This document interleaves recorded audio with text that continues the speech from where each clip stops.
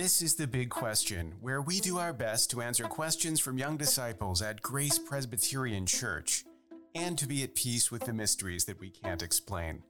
I'm Pastor Mark, your host, and in this episode we have questions from Benton, Caleb F., Rosemary, Stephen, and Emerson. First, we'll tackle a few serious questions, then we'll look at this episode's big question, and we'll wrap things up at the end with a few fun questions. We'll get started with a few serious questions. Our first question comes from Benton, who asks, why did the Romans let the believers of Jesus have paper and writing utensils in prison? Because it was obvious that they would write about God. Well, Benton, this is an insightful question, and you're absolutely right. The apostles wrote some of their letters while they were being held prisoner by the Romans. You would think if the Romans were worried enough about Jesus' followers to throw them in prison, then why let them write letters to the churches at all? Well, the funny thing is, the Romans did more than let them write. In the book of Acts, as you read the account of the Apostle Paul, for example, you see that Paul's Roman jailers allowed him to write, they allowed him to have visitors. They watched over him, and sometimes they even rescued him when his life was in danger. Well, how do we explain this odd behavior? Well, there are a couple of reasons. First, the Romans don't always seem to have realized the significance of what those early believers were teaching. Now, the Romans knew that something was happening in the culture, but they weren't always clued in about the various controversies, as they saw it, between the different Jewish factions. Sometimes the charges that were lobbed by the opponents of the apostles were serious enough that the authorities would take action, but it seems like the centurions and the jailers and the procurators, they were usually just doing the bare minimum to appease the angry mob. So it makes sense in those cases that they weren't too concerned about their prisoners writing letters. They had bigger problems to worry about. Secondly, in the book of Acts, we also learned that as the captive believers shared the gospel, more and more of their Roman captors believed what they were hearing and they had faith in Jesus. So at least some of those authorities were sympathetic to the apostles. They didn't want to stop them from communicating. In fact, they wanted to hear what they had to say. Ultimately, of course, it was the Holy Spirit working out God's plan through these circumstances. These writings were how the gospel was going to be revealed and handed down, and so God worked it out so that they would be written. And now Caleb F. asks, why did the Apostle John call himself the beloved disciple? Why not just refer to himself as John? Well, in the Gospel according to John, it's true. The Apostle John is referred to at least 6 times, but he doesn't refer to himself by name. Instead of using his name, he refers to himself as the disciple whom Jesus loved, or the disciple beloved of Jesus. Now, that sounds kind of funny to modern ears. I mean, didn't Jesus love all the disciples? Isn't John kind of making himself sound extra special, like elevating himself above the others by saying that he's the beloved disciple? Well, when you read the Bible, you find that John did have a special closeness to Jesus. Remember, it was John who was present at the crucifixion. Jesus entrusted John with the care of Mary, his mother. There are a lot of theories by scholars about exactly why John refers to himself with this formula of words instead of just using his name. Some people even think that he was intentionally concealing his identity. But personally, I think the explanation is simple modesty. When John is a character in the narrative that he's writing, he doesn't refer to himself by name out of humility. Now, in support of this, remember that John also refers to himself a couple of times as just the other disciple. It's as if he doesn't want to draw extra attention to himself at all. He just wants to find a way to redirect our attention, to redirect it in some cases to Jesus. So instead of deriving his identity from his name, he shows us that what makes him who he is the love of Jesus. And now it's time for the big question, which comes this time from Rosemary. So let's give Rosemary a round of applause. This is actually Rosemary's first question, and it has to do with dinosaurs. Rosemary asks, I've heard that dinosaurs were extinct before there were any humans, but doesn't that contradict the Bible? All the way back in episode 12 of The Big Question, Sam M. asked a question about dinosaurs. You can go back to episode 12 if you want to listen in on that answer. But this is episode 50, and Rosemary's question is a little bit different. Now, let me start by laying a little groundwork, because the way we think about this question is going to be helpful for approaching a lot of big questions. Now, some things are mysteries because as human beings, we just can't understand them. But other things are mysterious because we simply don't have enough information to connect all the dots. And this mystery is one of the second kind. Now, people come up with different theories, and we're not always good at drawing a clear distinction between what we really know and what we're just speculating about or theorizing about. And when it comes to prehistory, and certainly dinosaurs fit in that category, both of these problems are evident. First, we don't have all the data. So at best, we're forced to speculate about how all the different pieces fit together. And secondly, we tend to treat our theories and our reconstructions as if they're a lot more certain than they really are.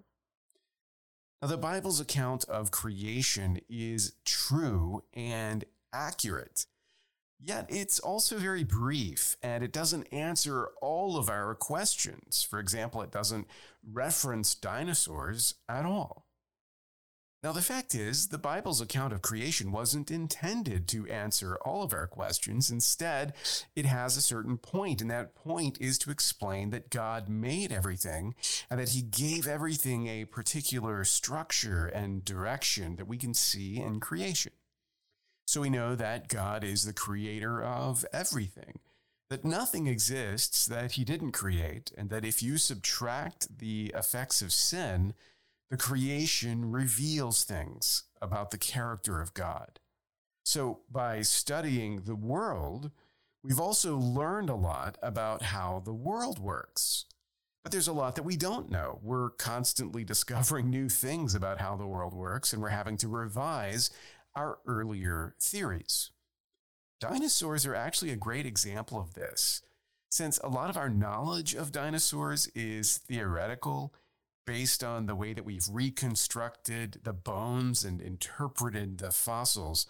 Our understanding has changed a lot over the last 100 years or so. We used to think of dinosaurs as giant reptiles, and now we think that they had a lot more in common with birds. If you had a time machine and you could go back and see dinosaurs for yourself, you might actually discover that we've still got a lot of things wrong in our theories about the dinosaurs. Now, the Bible doesn't tell us anything specifically about dinosaurs. There are some arguments that there are references to dinosaurs that are kind of oblique, but that's pretty speculative. Generally speaking, we know that if they existed, God had to create them, but that's an inference. It's not something the Bible says on this day God created the dinosaurs. People who study dinosaurs will often tell you that they existed long before humans did, and yet the Bible says that everything was created more or less at the same time. So how do we fit dinosaurs into the timeline of the Bible? And the answer is not easy. If the current theories about dinosaurs are right, there's just not an easy way to slip them into the biblical chronology. Now, some Christians argue that that means that our current understanding of dinosaurs is clearly wrong. If we knew more or we interpreted the data that we have better, then the fit would be more obvious. And they hope that someday we'll get there. Now, that's actually happened before. There were people and kingdoms mentioned in the Bible that historians used to say didn't really exist. And then archaeologists found evidence for them, and those theories had to be updated. If you're interested in knowing more about that, look up the history of the Hittites. Now, some people think that our theories about dinosaurs are so certain that they cancel out the Bible's version of creation. And other people think that if our theories about dinosaurs can't be made to fit neatly into the Bible's chronology yet, then that cancels out the dinosaurs. But I suspect that this is one of those questions that we just can't answer yet. We don't have all the data that we need, but we might get it in time. We might learn enough to be able to answer this question better than we can right now. For now, I think it's best to read and interpret the Bible just as it's written, even when you can't see how that connects with what we know or what we think we know in other areas. When you think about it, human knowledge is like a jigsaw puzzle that's not even halfway put together. Now, if you're working a puzzle and you're missing some of the pieces, you don't want to try and force the ones that you have to fit together, because that's not going to complete the puzzle accurately. Instead, you've got to be patient. You've got to wait for more pieces to come. And when it comes to dinosaurs in the Bible, I am confident that all the pieces fit together. But we may not have all the pieces that we need yet, and that's okay. We don't have to try to force what we have to fit together. We can actually wait confidently until we have all the pieces we need to see how all the information goes together. And before we close, let's look at a few fun questions. We have questions this time from Stephen and Emerson. First, Stephen asks, do you like Star Wars, and who is your favorite character? Stephen, actually, I do like Star Wars. In fact, I saw the very first Star Wars movie when it first came out in the theaters way back in the 1970s. As a boy, I actually had quite a collection of Star Wars action figures and a giant suitcase in the shape of Darth Vader's head to carry them all around in. I also had a toy Death Star, an X-Wing fighter, and a lot of collectible toys, or at least they would be collectible now if I still had them. But unfortunately, all of that is gone. I did find one of my old action figures in a box of things that my parents had kept, and so I have him on my desk right now as we're talking. He's a Tusken Raider, also known as a Sandman. But my favorite character from Star Wars is not a Sandman. In fact, my favorite character is the one that all of the Sandmen were afraid of. That's right, it's Ben Kenobi. I love Ben Kenobi in the original Star Wars movie. I like him because the actor who played him, Alec Guinness, is one of my favorites. I like everything that he was in. In fact, he played one of my all-time favorite characters, the British spy, George Smiley, in Tinker Tailor Soldier Spy. And now Emerson asks, what is your favorite animal? Well, Emerson, you've actually met my favorite animal. It's my new cat, Tilda. We recently got a cat at the beginning of December, and she is now my favorite animal officially. She's the animal who lives in our house and prances around in front of the windows.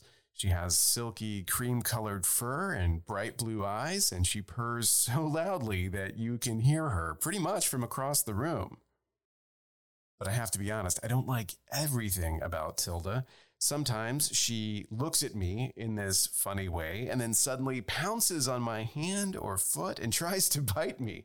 She goes from being cute one second to being a wild predator the next, and I do not like that. But other than the fact that she's sometimes trying to attack me and eat me, Tilda is my new favorite animal. Well, that's all for now. Thanks for listening to The Big Question. Remember, if we're going to find the answers, then we have to ask the questions. Never be afraid to ask, and never be satisfied with easy answers. The truth will stand up to scrutiny. Until next time, keep asking the big questions.